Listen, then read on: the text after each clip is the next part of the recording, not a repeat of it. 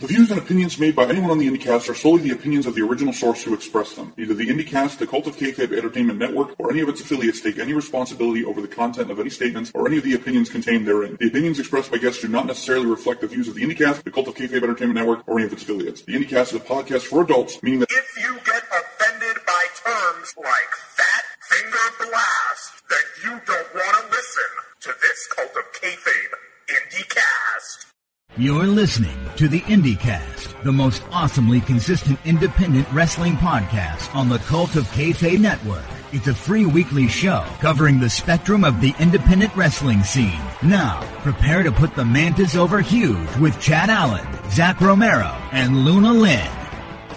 Greetings, everyone. Welcome once again to the IndyCast. Chad Allen, Zach Romero, no Luna Lynn today. It's no girls allowed cast. No girls, yeah. It's the boys up in the treehouse show apparently today. And today we have a guest with us. We're very excited about this guest. For those of you that are on our social media, you saw the hype because if you've listened to this episode at all or to these shows at all, you know I'm going to do my very best to not make this the Chris Farley show again. This one will be difficult for me, but I'm going to try to do it anyway.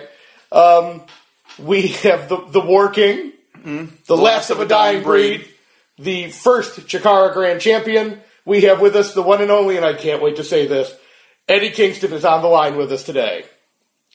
What's going on, fellas? What is going on? Just got off the gym now. I'm online to get something to eat, something healthy, some grilled chicken or something. Now I can't believe being on the show. I can't believe myself online right now to try to get some grilled chicken.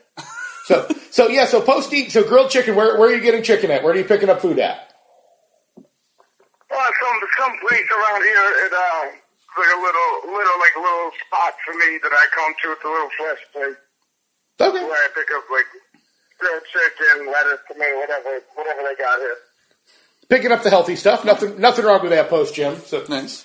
Post-gym, I usually go get a double quarter pounder, but that probably goes against why I'm not very good at the gym. So, Eddie, before we get into the main topics of what brought you here in the first place, right? The big Twitter controversy that you've been throwing around, we do need to get certain business done right at the beginning, and that is for anybody who maybe doesn't know your whole history. We need shame on you. But we need just a quick kind of rundown of your origin in terms of. Where did you train? How did you get started? Give us the origin story, and then we'll get to the fun stuff. All right, well, yeah, I was originally trained out in Jersey, got kicked out of that school with my old partner, Blackjack and Jigsaw. Then me, Jigsaw, and my old partner, Blackjack, found Chikara. We were always big fans of Mike Quackenbush and Reckless Youth, so we went there. Started training there, then, Chris Hero came in to train. This is when I liked Chris Hero, so in other words, before he became a scumbag. Started hanging out with Chris Hero, and then he started taking us to like IWA Mid-South, and then from there, me and my partner Blackjack broke out to CZW. We split up. I went to Blackout, and then the rest is pretty much history. Now, that's the early beginnings. That's like a quick 5-year. I've been doing this for 14. That's a quick 5. I have a bunch of. You can tell I'm excited about this episode because I have a bunch of research here, which is right. We've actually done work beforehand, which is shocking. I had read about you getting kicked out of your first school, and I'm interested in that one. What happened? It's pretty much the guy had his own way of thinking, and. In other words, his way of thinking was if it wasn't WWF or WWE, then it was nothing. And then I was 19, 20 years old coming first off the street, and I was like, hey, how about this guy? How about that guy? And I was like, fuck you. I was like, you can't tell me Eddie Gilbert ain't good. You can't tell me Kenta Kobachi's not good because they weren't in whatever, they didn't make a big name at WWF, whatever was going on at the time. You know what I mean? I understood some parts of what he was saying, but then other than that, he was also just wasn't a really nice person. So, you know what I mean? And I heard later years that he kicked me, Jigsaw, and Blackjack out of fear because he told him that Jigsaw, who knows what's true and what's not true. But, we would have I would have done probably something stupid, so thank God he kicked us out. So there you go, the chapter of that 5 years is the time Eddie Gilbert got me kicked out of wrestling school. That's Right. basically how that broke But if down. somebody's going to do it, Eddie Gilbert's Might not as a well be bad Eddie, choice. yeah. So, Yeah, it was just, I just remember the day I was talking about Eddie Gilbert, he said some shit, then a couple, like maybe a month or two later, I brought up the Great Muda, Kenta Kobashi, and Masahiro Chono being big, and Hashimoto being big, and Kawada, I could go on and on. But those were like big inspirations. Then he was also like, screw Japanese wrestling, and I was like, what the fuck am I doing here? That, you know what I mean? If there's going to be, like, he's not even going to be open-minded to that. So I was like, you know what? I got to kick this out.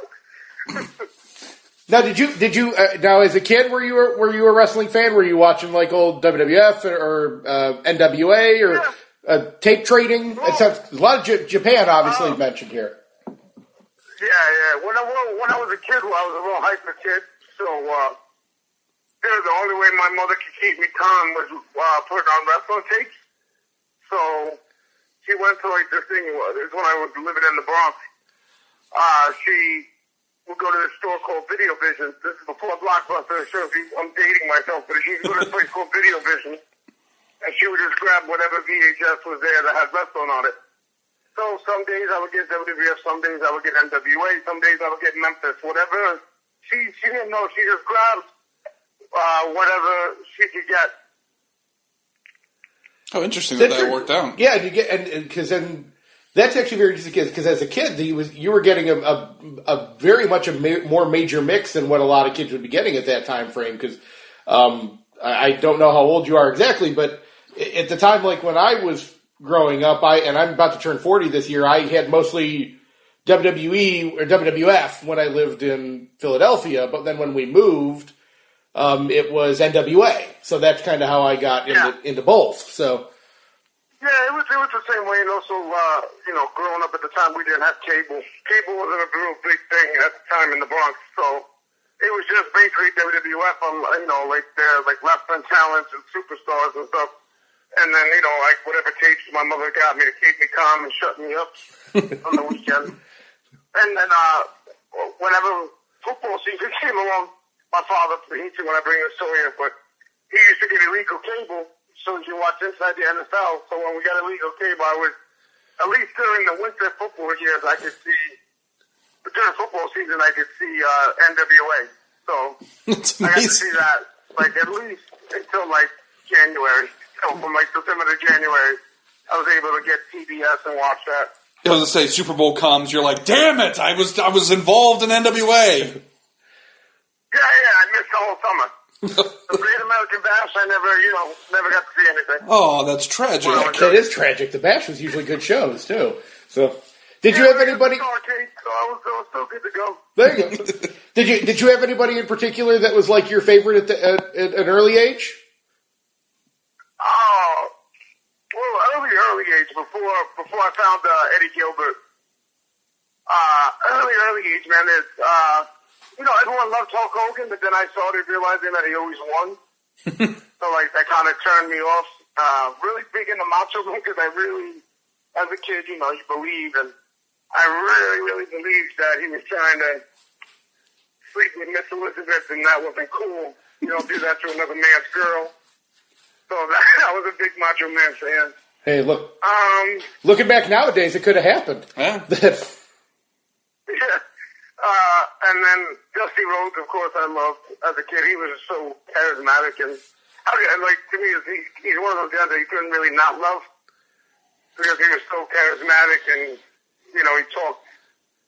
He's just a great talker, so he can't really.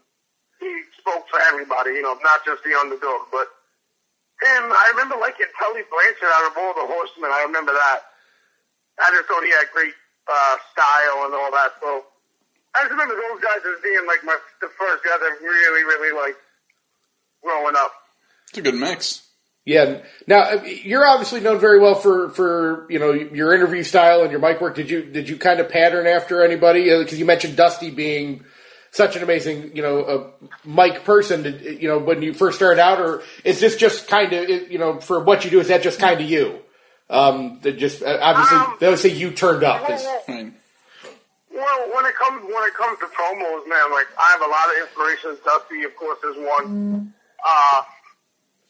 a lot of ECW guys. Well, three I can name off the top of my head, like Tommy Dreamer, Shane Douglas, and Raven were real big inspirations on promo wise. And like when I first started wrestling, I was like, how can I make it my own? And I would watch their stuff and see how they would try to capture people with what they were saying or and all that stuff. So Taz was another big one just because he was a New Yorker and I'm a New Yorker. So kind of just as a New York thing, you kind of just go with that.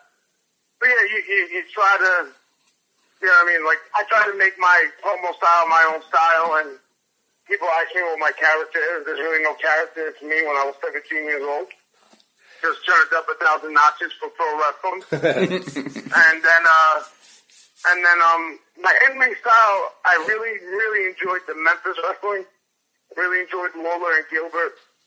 And Dundee is just real realistic. And the Bill Watts stuff I really enjoyed because to me, that was so realistic. And like I said, the NWA and ECW, like to me, the feel more realistic. So I took that, but then because of ECW, I found All Japan Pro Wrestling, and I kind of just gravitated towards Kobashi, Misawa, Kawada, and Akiyama and all those guys. So I try to tell people I try to mix Memphis and that kind of style with the Japanese style to what especially the All Japan style, what I'm doing. And then it just becomes me. I just put my own flavor and own seasoning on it.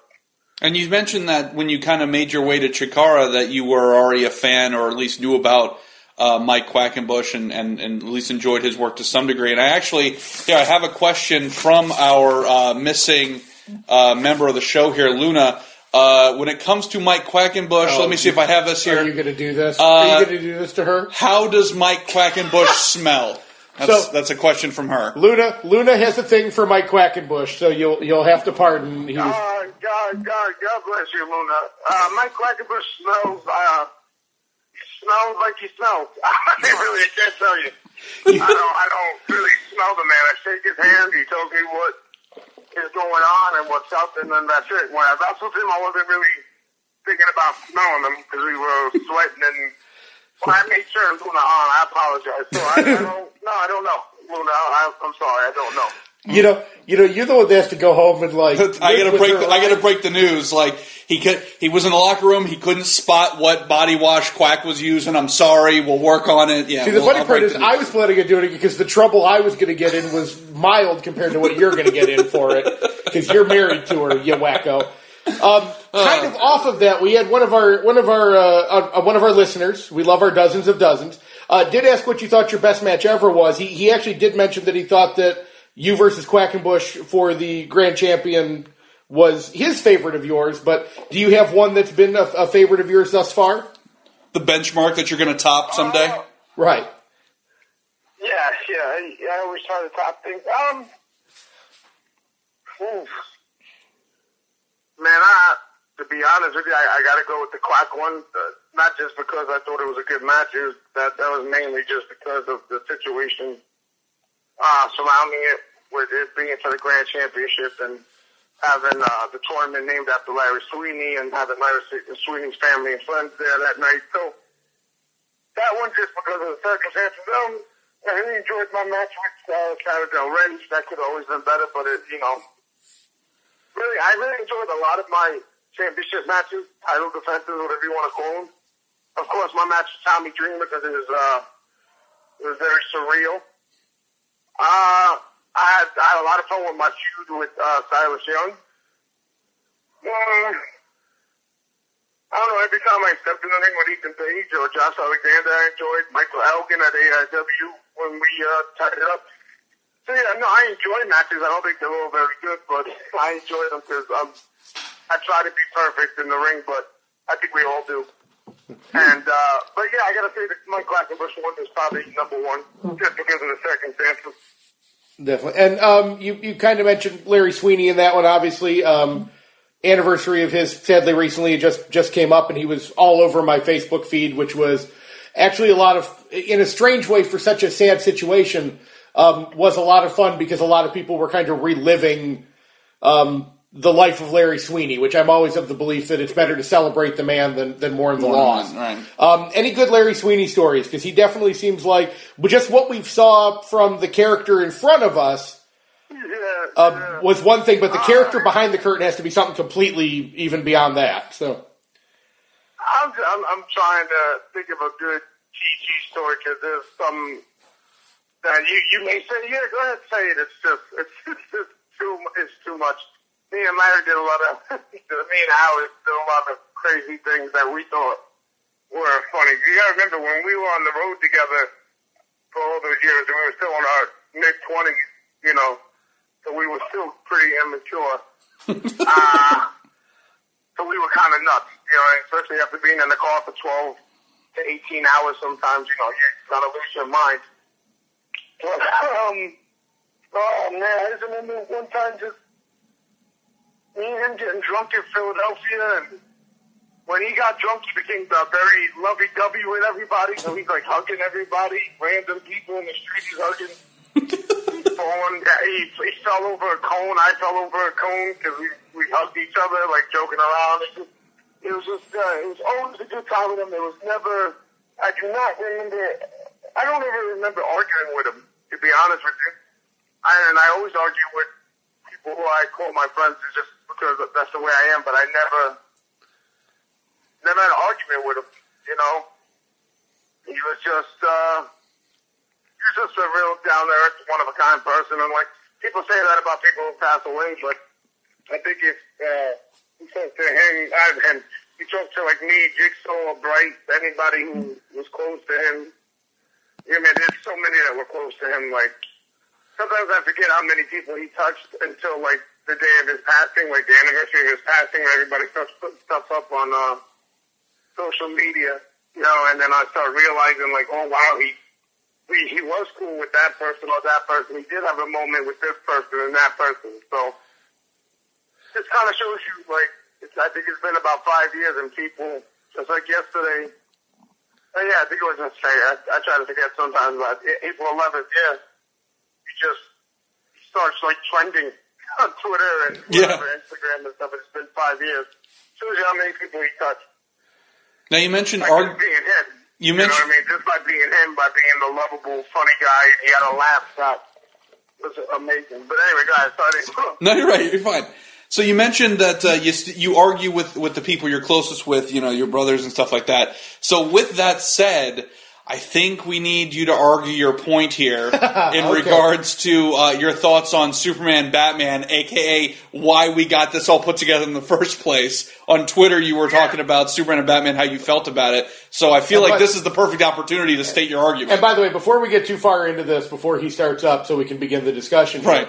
I love the fact that since you know, we obviously follow you on Twitter.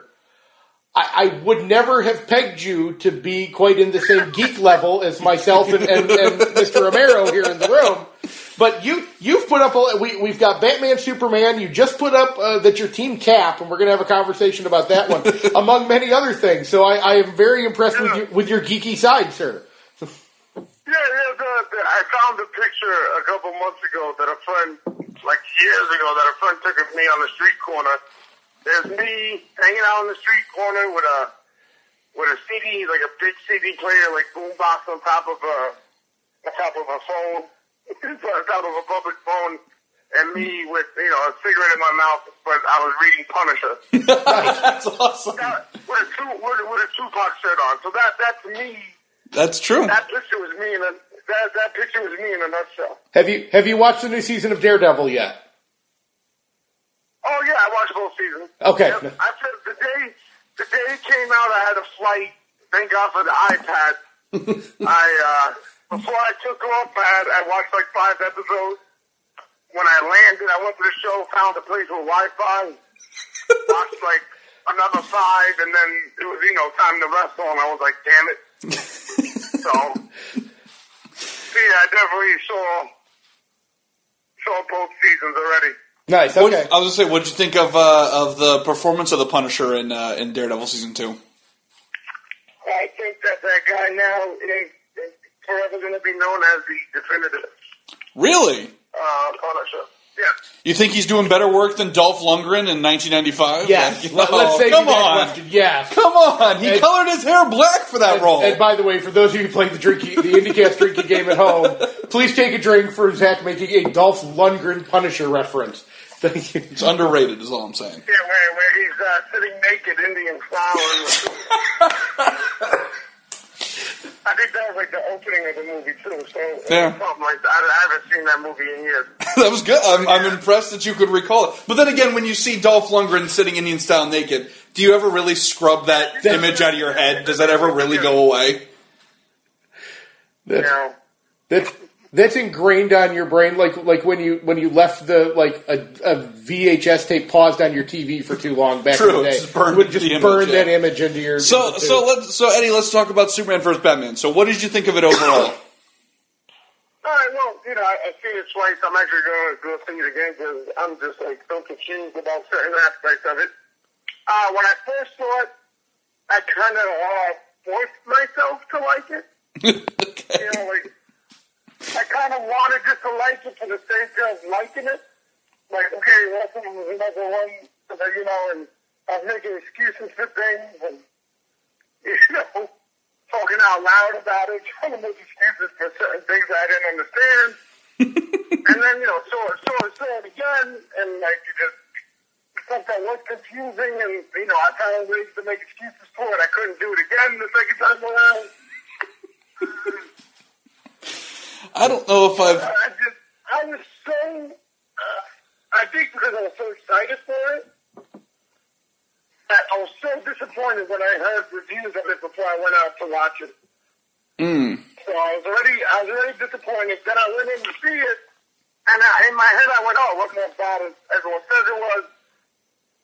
And then I started thinking about it, and then I saw it again and started thinking about it more.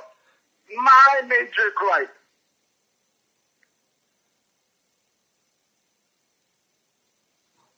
I'm literally on the edge of my seat right now. Like, I need to know this. I wonder if we lost the call. No! That's hysterical. That's hysterical that's when we would lose that.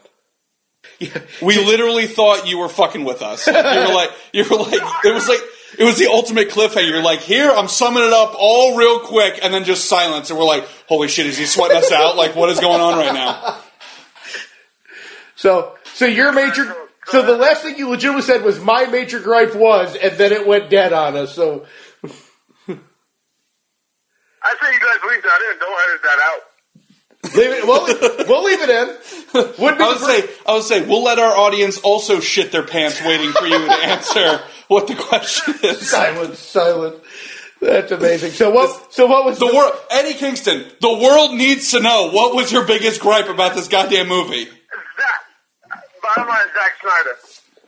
He is my major gripe. Really? That dude can do great visual action and all that stuff, and he can direct something that's already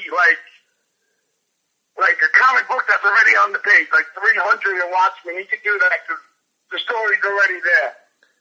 But when he has to direct a story or do a story, I don't believe he can do it. There were so many times that, like, in my head, I was like, okay, so before they fight, can they talk a little bit? Like, I wanted more Batman and Superman to talk more before they got into it. Like, I wanted to know more about what's Batman's gripe and what's Superman's gripe before they start going. The other thing that bugged the shit out of me even the second time around was the editing at the end of the movie, especially. So, spoilers, just in case anyone... That's fair. Spoilers, just like, now. During the fight, Wonder Woman comes in, awesome. Then they cut to Lois Lane. And I go, why are they cutting here? Then they cut back to the fight with Doomsday. Then they cut back to Lois Lane. Then they cut back to the fight. And then they cut back. And I was like, Jesus, just stay on the fight. Just stay on the fight. We didn't need that much of Lois Lane. We didn't need that much. And the whole ending sequence, and 1 minute they cut to, like, after the funeral, and then they cut back to the funeral where it's happening present day, then they cut. It just, a lot of bad editing. And then I was surprised, again, spoilers, that they killed Superman off. I was like, that's pretty awesome. And I was like, okay, I give them that. They did it. That's real ballsy, right? Mm-hmm. You gotta admit, it's, you're killing off the character, the guy, True. I'm a Batman guy, but let's be honest, if it wasn't for Superman, there would be no Batman and so on and so forth. True. So I'm like, often they're doing that angle, that story. That's pretty cool. And then right at the end, again, the dirt starts to rise. And I went, well, they go back. We all know Superman comes back. We all know this. You know what I mean? We all know it. We didn't need the dirt to start rising up. That to me kind of... So you're saying they kind of undercut the shock value of it. What's up? I said they kind of undercut the shock value of it. If they had just killed him and then end credits, that's shocking. But going, no, it's okay. He's okay. That takes away some of that punch. Yeah. Then I saw the deleted scene that they put up on the internet where they had the Lex Luthor character talking to somebody, either Darkseid brother or something, or minion or whatever, talking to him. So it's kind of like, oh, no wonder he knows that's coming at the end of the movie. And then they put that in the movie. They decided to edit that out, but then leave Lois Lane drowning or something. I don't know. I don't know what they left in there. That was a bad call, in my opinion. Anyway. Interesting. And for the most part, when it comes to dead comic book characters, there's really only, I think, is it officially 3 that actually stay dead? It's Uncle Ben from Spider-Man and Bruce Wayne's parents. Mm-hmm. Everybody else comes back at some point. Well, and everybody else on Krypton, but yeah, pretty much. Well, but even the Krypton was in some pocket universe for a little while, so that's a load of shit too. But no, I agree. I agree with Eddie. I think they could have left it just him in the casket, gone. Because, like you said, everybody knows he's going to come back. There's no grand everyone except for 6-year-old kids know that Superman's coming back, and that can be remedied by their parent going, "Don't worry, he comes back. I promise." And then and my other problem. Oh, there's more. But you know what's funny? I tell you all these problems, but I actually didn't mind the movie. I just think it just seeing it could have been done. They had the opportunity to do it so much better. Mm-hmm. To me, seeing that deleted scene even made me realize, but that should have been left in. I don't think Zack Snyder knows how to edit a movie together, let alone tell a story. But he can do great visuals. But no, the other thing too that bothered me was whoever and I said this on Twitter, whoever at WB who did the trailer for this should be shot and hung or suspended at least. Because they said, oh, that's not the last thing of Doomsday and that's not the final thing or the final act. And it was. So they blatantly lied to us and saying, oh no, Doomsday's not the last thing. And then he was. In my head, when I watched it, I thought, oh, that's cool, Doomsday's reveal. Wish they didn't put that in the trailer. Right. Or when Wonder Woman came in and blocked the thing and it was I wish they didn't put that in the trailer. She still got a reaction, and in the movie theater, people were clapping. I was like, all right, cool, but I bet you, imagine if that wasn't in the trailer. Right. That people would have lost their minds. Really, they did not take a cue from Star Wars. It's true. You know what I mean? Where you didn't, that's why I think a lot of people also like this last Star Wars, because you went in, everything was a surprise. Because you had no idea what was going on because of the trailers. That's true, and I guess it's more the WB and these companies, they don't have the confidence to go look, we're just going to give them a little taste, and then the movie itself, they'll have to come see it. They go, well, let's go ahead and just soothe everybody's concerns and say, look, we got this in the movie, and look, we got this in the movie, and don't worry, Wonder Woman's in the movie, and Doom's in the movie too, and then it's what they don't realize is, well, now you've just ruined the whole movie. Right. And now there's no incentive to go see it. Yeah, but like I said, I still enjoyed Doomsday coming out, and I still enjoyed the Wonder Woman thing, and I still enjoyed the Batman fight scenes and stuff. But again, imagine if we didn't see it, how much more enjoyable it would have been. Now, see, I know a lot of people don't like Jesse Eisenberg as Lex Luthor. I do, and my reasoning behind it is because nowadays, if you're really gonna have a villain nowadays, he's gonna be like the Facebook guy. You know what I mean? He's gonna be that millennial kind of bad guy. true. You're not gonna have that old school hoo ha ha. I want to take over the world guy. You're gonna have like this internet savvy hacker or whatever you want to call it, kind of egomaniac kind of villain, more so than the old school type of villain you think, because it's a different time and era now. His Lex Luthor is not the Lex Luthor in the comics. It's not the Lex Luthor in past movies. This one is a different take on it. It's basically what Lex Luthor would be today. Now, I also heard a lot of people saying, well, what was his motivation? His motivation was never given. To me, the one scene that kind of made me see his motivation was when he was at the banquet, I think it was, or whatever he was doing, and they brought him up to do a speech. And while he's doing the speech, Batman, Bruce Wayne, whatever, does his thing, we're trying to sneak around and all that. And then they cut back to it, and he's still doing his speech, and he's getting upset at himself because he keeps messing up the speech. So he has all these people waiting there for him to finish the speech. To me, that just shows how ego-driven he is and how important he thinks he is. So to me, that's motivation by itself. That's a good point. You know what I mean? Like someone could be that ego-driven that they got to take out somebody like Superman or something. You know what I mean? And the funny thing is, then being in the wrestling business, you meet a lot of people like that that are so ego-driven, big, and they just, they can't get out of their own way. To me, that was one of the ways he showed his motivation, and then also too, just him being, wanting to be better than his father. I know he had a scene where he's walking with the senator. And, to me, even him saying how much, his father did this and his father was that. To me, that's even more motivation for him to try to be like, hey, guess what?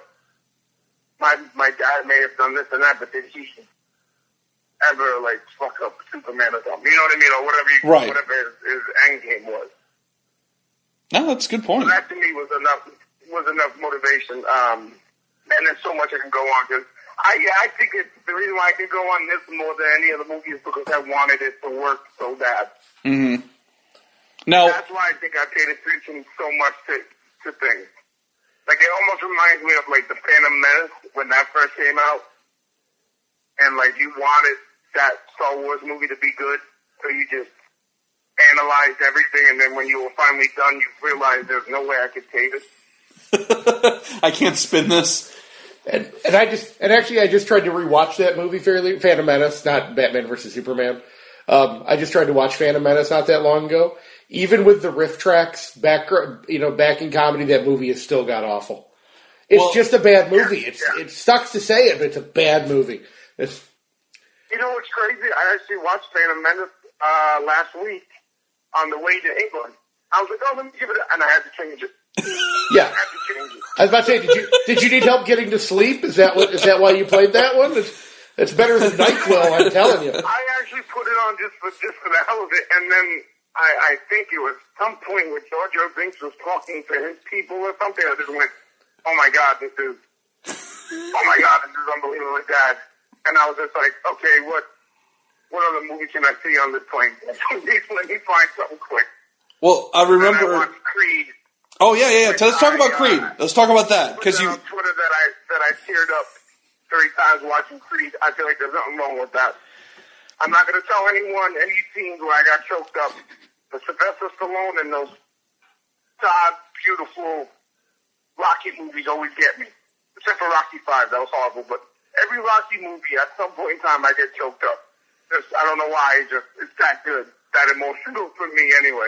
And you're absolutely Maybe correct. because I boxed as a kid, that's probably why. And you're absolutely correct, except for Rocky 5, which is really just... This is dog shit. You tried to forget that one even happened. If you could go from Rocky IV and like the celebrating in the ring in the middle of Russia. He ended the Cold War, Right, man. right. He ended the Cold War. But if he could go from that right to Rocky Balboa, you're set. That's true. Fine. It's either the greatest soundtrack or close to it, the Rocky IV soundtrack.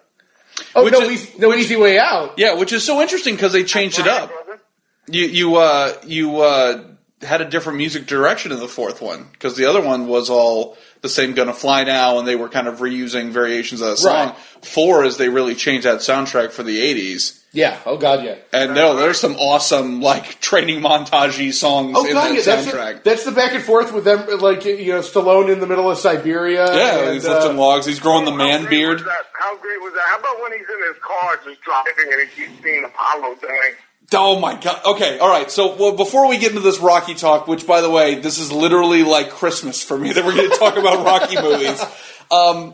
Eddie, what would be your? What? I know it's a tough decision, but which is your favorite of the films?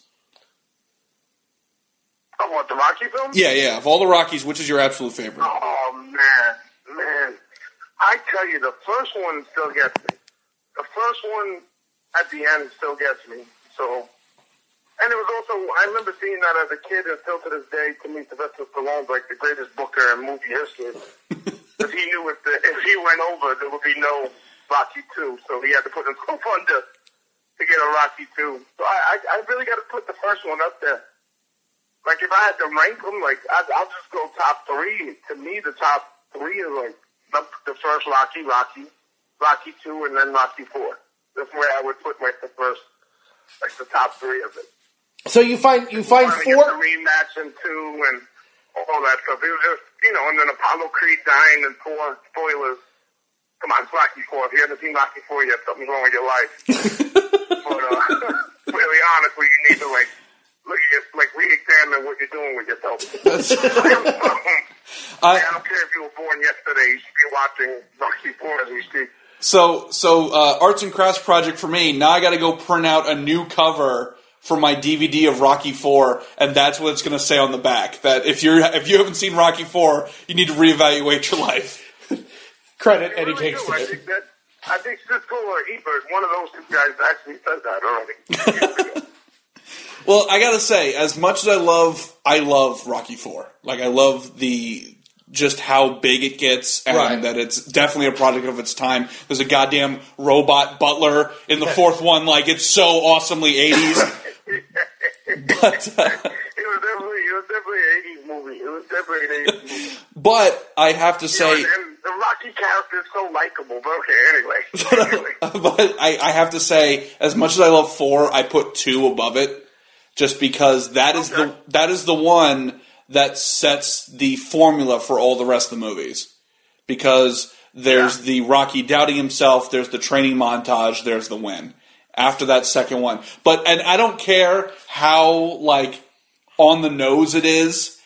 If you're watching Rocky 2, and Adrian wakes up out of her coma, and she's been telling Rocky... She says when? Yeah, she's been telling Rocky, don't fight, and Paulie's like, Mick's like, you gotta train, Rock, and he's like, no, I'm not gonna do it. And then she gets out of the coma, and she tells him to win, and then Mick goes, what are we waiting on? I jump out of my goddamn seat every single time. Like it's the first time I saw it. I get goosebumps at that. That's still pretty great. Oh, son of a... Are you kidding me? Oh, we were making such good progress. No, he wants us to keep it going, so let's... Cell service. Gotta love it. Right. Please leave your message. Oh, no! He's probably trying to call us. Let's wait. Okay. Don't worry, dozens and dozens. We'll continue this here. I hate cell service some days. Oh, don't you kid yourself. Eddie Kingston his phone did not just drop this call. He was so hyped about Rocky 2, he threw his phone on the ground.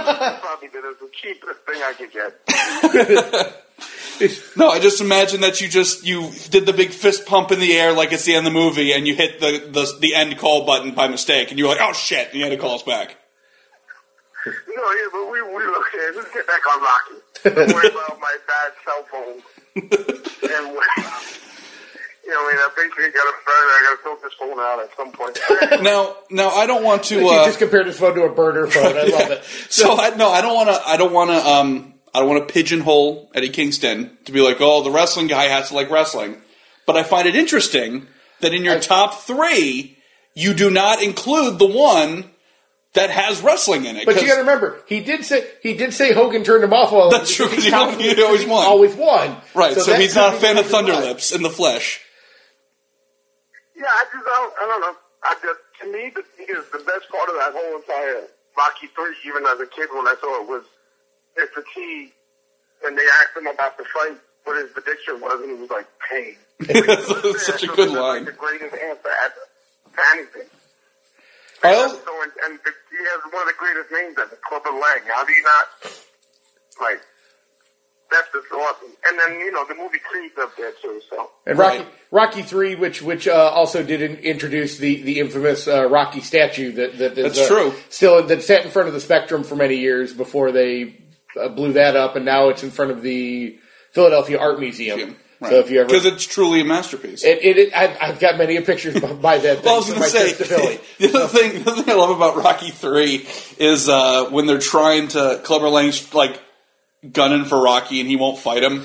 And he's like, oh, I got better things to do, and he's not going to fight him. And the catalyst is that Clubber Lang looks at Adrian and just says, let me show you what a real man is. And Rocky's like, I'll kill you, you son of a bitch. That's all he needed. Yeah. Hey, woman. Hey, woman. Oh, now I have to watch all of these movies again. Yeah, damn it. I totally have to go watch these again. They're great movies. After this conversation, I'm definitely going to go look through my DVDs and see the first Rocky I see besides 5. I'll put in. Right, exactly. If you pick up 5 first, then you'll use that as a drink coaster, and then you'll go find another one and go watch that instead. Yeah. I know a lot of fans are probably like, wow, Eddie Kingston really likes movies. Let me tell you something. Every wrestler, I think, likes movies or should like movies because we're storytellers just like the movie actors and the writers of the movies are. We're basically the same. That and strippers sometimes we're the same. So real quick, why Team Cap? Oh, I put that on there because Leonard F. Carson, who again, you're not going to hear me say this a lot, but I consider him a friend. He was Team Iron Man, so just to be an asshole, I was like, I love the reasoning. It felt like being a dick. Right? Well, to be fair, the movie's not even out yet, so it's Yeah. I just saw him do that because his son, who is his little boy, is amazing. Is a Team Iron Man because they got fighting. And I said, okay, I'm going to be Team Cap to be that guy. So then when I see him again and I see his, I think his son's about 3 or 4, I think, maybe older. When I see him, then I can argue with his son about who's better. I was just going to say, you better show up with a Captain America shirt on and be like, do we got a problem? Are you kidding? I want him to... I don't know if you guys ever interviewed Leonard F. Carson. You should, especially when it comes to comics and comic book movies and the movies in general. But I'll tell you a funny story. When I first met his son was 2 years old, and I looked at him and I said, "Hey, baby, what's up?" And then he started bawling his eyes out, crying. So that's how me and his son always a good introduction. Met each other. So Leonard, if you're listening, please email us at IndyCast@gmail.com. We would love to have you on. If you would also like to be on a wrestling podcast that's not talking about wrestling and is only talking about movies, please let us know. But isn't that kind of our MO lately? That's true. We start we do 10-15 minutes of wrestling just to make sure it's still a wrestling podcast. And then we'll just bullshit around. Completely off the rails. Speaking of off the rails, now we started this by saying that after a good gym workout, that Eddie Kingston, he likes to look after his nutrition. I think I see where you're going. Get some grilled chicken in him. But I have a bad feeling about this one, by the way. Let's continue that train of thought. So this is the Trevin Adams Memorial question. When you're on the road, Eddie, and you're traveling with your crew, and you're starving on the road, and you got to stop to grab something to eat. There are 2 major choices in this world. There is Sheetz and there is Wawa. Which do you prefer when you're on the road? Sheets. Oh, I'm a oh, sheets guy. oh my God! I didn't think I was going to win that one, and I did. I love it. Eddie, I'm you a disappoint me sheets this guy, bro. day. I like mac and cheese and chili. It's the mac and cheese wins it again. Sheets mac. That's the third one in a row that's won it for me based on the mac and cheese alone. I love it. God damn it. God bless America. I love it. Because the sheets mac and cheese, they win hands down.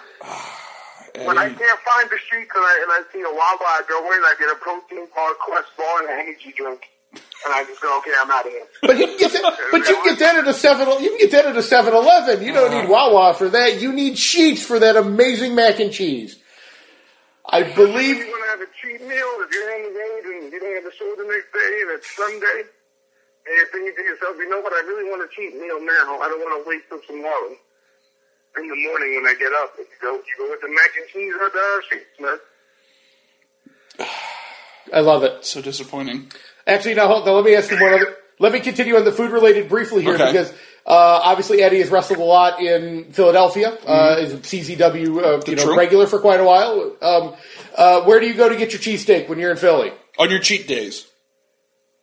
Well, after the CZW shows when they were at the arena, I used to always go to Tony Luke. That's the. But after Chikara shows in Philly when all the boys want to hang out, and I really don't hang out with a lot of them because I don't like them, but some of the guys I do like at Chikara, so I'll hang out with them. There's a couple places on, I think 8th Street or something like that? It's right, there's a couple there, but most, 9 out of 10 times I'm going to Tony Luke's. Tony Luke's is, of course, also, as I've said many times before, also the correct answer to that question. So, I actually just had my 10th wedding anniversary. My wife and I went to Philly, and I made her stop so we could get Tony Luke's while we were out there. That's how sad I am about Tony Luke's. That's right. It's right near the arena. It's good in and out. You know what I mean? You tell them when they ask you for your name, you tell them Megatron, and then that's it. You're good to go. I've never given him a fake name before. I should do that next time I'm out there. I didn't even think about that. So. No, every time I go, I say Megatron, and they just look at me like that. Now you're just the regular, though. So like, all right, well, there he is. So, yeah, they say hello to me. They go, how you doing, Mr. Tom? I go, I'm good. That's awesome. Now, I just want to take care of a couple last second questions that some of our dozens sent in. One listener asked if you're going to have any backup for you when you go back to NYWC to face Stockade. They were concerned that you were going to have backup with you next time you show up. No, I'll go there. I'm good. I'm good on my own. Yeah. Unless my boy Homicide calls me up and he feels like busting somebody up, then he'll come. But other than that, I'm good. I'm good. I know Stockade. I'm good. And actually, a quick question because you mentioned Homicide. You and Homicide, for a little while, were doing the Outlaw Incorporated tag team in Ring of Honor, which was actually one of my favorite things for a while in Ring of Honor. But that seemed to start and then disappear. Was there any story behind that, or just you guys decided not to work Ring of Honor anymore? It was a mutual decision. Okay. Yeah, we reached certain. It was basically Ring of Honor reached the level, and we reached the level, and we were just kind of like, okay, we should go our separate ways for right now.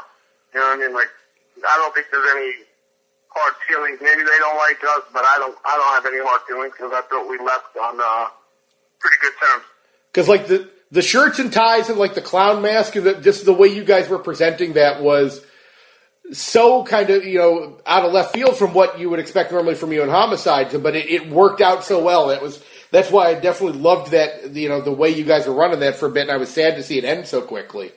Yeah, it was just we both sides couldn't agree on certain things, and we were just like, okay, it's better off to leave on good terms than leave on bad. Right. I think if we would have stayed any longer, I think it would have probably ended very badly. Somebody would have said something shitty about Eddie Gilbert, then there would have been problems, and that's not, you don't want that. I'm in the back with a baseball bat. Yeah, there would have been. Last question here was from former guest of the IndyCast, Matt Wadsworth. Oh, dear. Talking about AIW, he wanted us to mention your mortal enemy, Frank Fantastic. So I thought I'd give you the opportunity to say anything you'd like about him. About Frankie? Yeah. About Frankie. I know.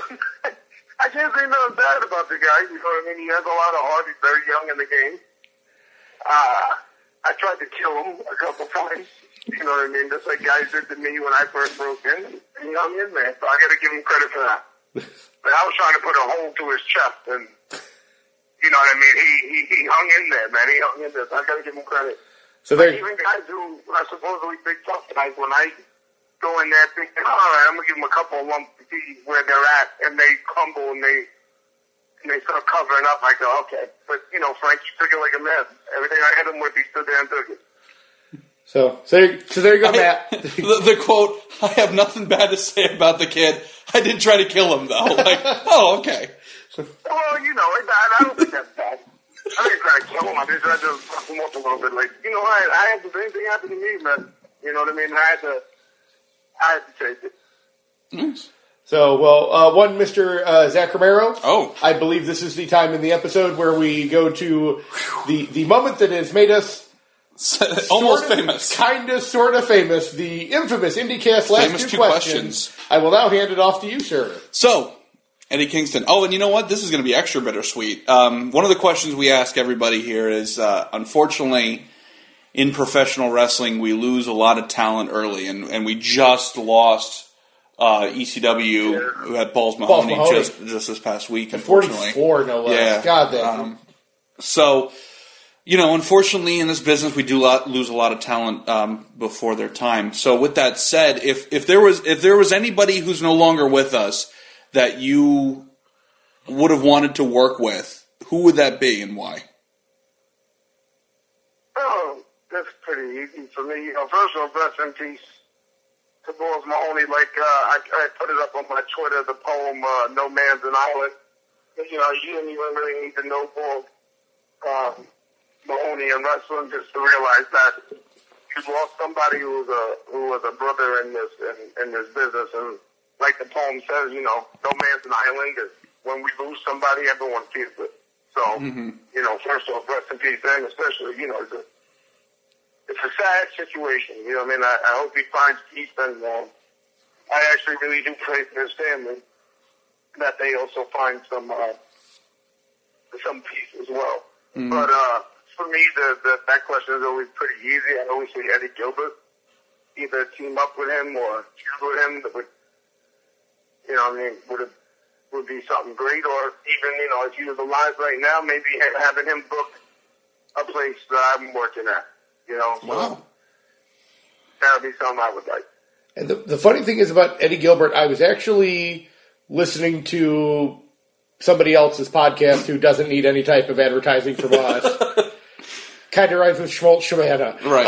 But he had on Missy Hyatt. Mm-hmm. And obviously they were together for a while. And she talked about how Eddie had turned down, I think, a fairly decent contract from WWF at the time because he would rather have booked a smaller company. He enjoyed the booking aspect of it so much that he would turn down bigger paydays to continue booking because that was really, like, the creative side of it was infinitely more interesting to him than the, you know, get famous for being a wrestler side. And I found that very interesting in that conversation, that was kind of where his love and passion was. And it's too bad that he passed when he did, because I would love to, he easily would be up there with guys that, you know, when they mention guys like Paul Heyman being, influential. Obviously Eddie Gilbert was one of those too. So great choice on that one. And also, side note, I think we're almost at 100 episodes here. We've had guests from all over. That's the first time we've ever had anybody answer that with not only wrestle with them, but I would have liked to have been booked by them. Right. Like, that's the first time that's ever come up as an answer. So I'm very impressed on that front as well. And slightly disappointed that's the first time Eddie Gilbert's come up too for that question. True. I think, which is too bad, because that's definitely somebody I think a lot of people don't. Because I think the newer fans just may not know who he is. Go to the network and look Eddie Gilbert up, everybody. Go watch Eddie Gilbert. Go watch Rocky 2, and then finish this. Right. No. So final question here, and then we all get our collective shit in. That's right. So, Eddie, here at the IndyCast, we believe that every animal in nature has certain evolutionary traits that ensure its survival. Giraffes have long necks, rhinos have the horns, etc., etc. Our belief is that humans, as a creature, their evolutionary trait is their ability to use tools. So with that said, Eddie Kingston, if you could fight any animal, what would it be, and what weapon would you use? That was a good one. I would like to fight a gorilla. Okay. Awesome. Okay, what do you fight the gorilla with? And I say no weapon. just as I would like to see if maybe I can take the gorilla's eye out with my finger, or just beat it with my bare hands. Like, nice. You say we evolved because we can use tools, but I think human beings are the scariest, most conniving animals in the world. So I like to fight a gorilla one-on-one. Just to sum up here, the IndyCast, we are here to ask hard-hitting questions. Like, 1, what animal would you fight? 2, which Rocky was the best? 3, how does Mike Quackenbush smell? Those are the questions that we ask. Those are the questions I will never ever forget. We appreciate that, I think. So, Eddie, this is the time in the show where that we lovingly refer to as Get Your Shit In. So if there's anything you would like to hype, Twitter, Pro Wrestling Tees Shop, anything like that, please, the floor is yours. Yeah, Pro Wrestling Tees / Eddie Kingston. I got a couple cool shirts out there. I'm very simple with the design. You know what I mean? I try to make T-shirts that I think, like, well, that would be kind of cool to see someone wearing in the street or out in the bar or something. So, yeah, Pro Wrestling Tees / Eddie Kingston / whatever the fuck, all that stuff is. And on Twitter, I'm at MadKing_STON81. So I had to change my name a couple times because I would say stuff on Twitter and companies or certain people wouldn't want me to have my header name to be associated with them. But okay, I'll just change it. So. Is there anything else? No, that's really it. And check out, honestly, just check out House of Hardcore. That's this weekend. Nice. Tommy Dreamer is trying to do something big. You know what I mean? To me, House of Hardcore is a shot in the arm. That I don't think everyone can say whatever they want to say about pro wrestling right now, or the entertainment of it is still going strong. Just had WrestleMania is selling out, of course, and WrestleCon, of course, and everything was big and going to go. But I also believe, for certain people that are kind of a little bit jaded, House of Hardcore and independent scene is hot right now, and then House of Hardcore is the shot in the arm that wrestling needs sometimes. So he's trying to do something big there. You also have Chicago Pro. If you're in the UK, man, I just got back from the UK. You got Southside, you got Target Wrestling, you have PCW, you have Attack Pro Wrestling, you have Progress. I didn't get a chance to wrestle for them. You have ICW out in Scotland. I didn't get to wrestle for them, but you hear, big things about them. So England right now, the UK scene right now is amazing.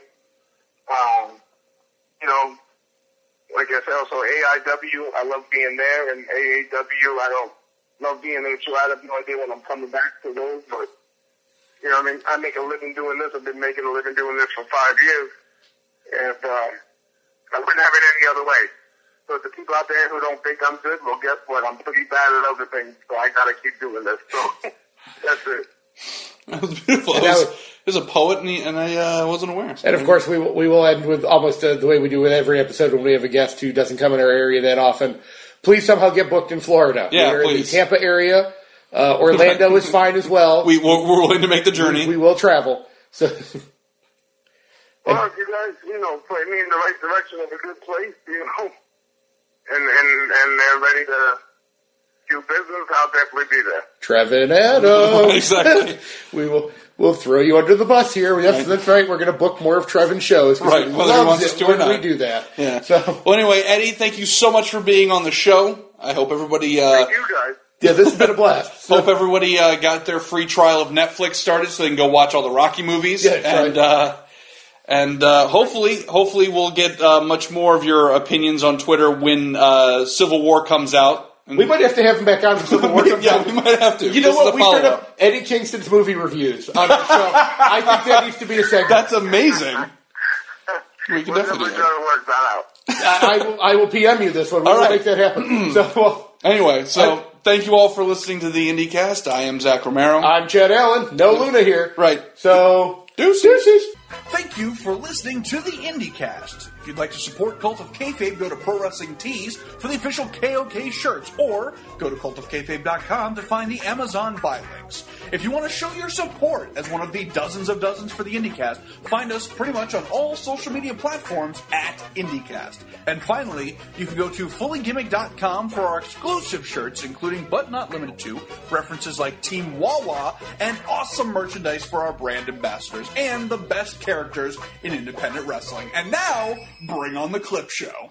What the fuck is going on? Suck my ball, you son of a bitch. I put the matches over big. And you can mail my check for $50 to the Sportatorium. Way to stick it in. God, I love his weird naked pictures. If you don't love the IndieCast, quite frankly, you can bite my ass.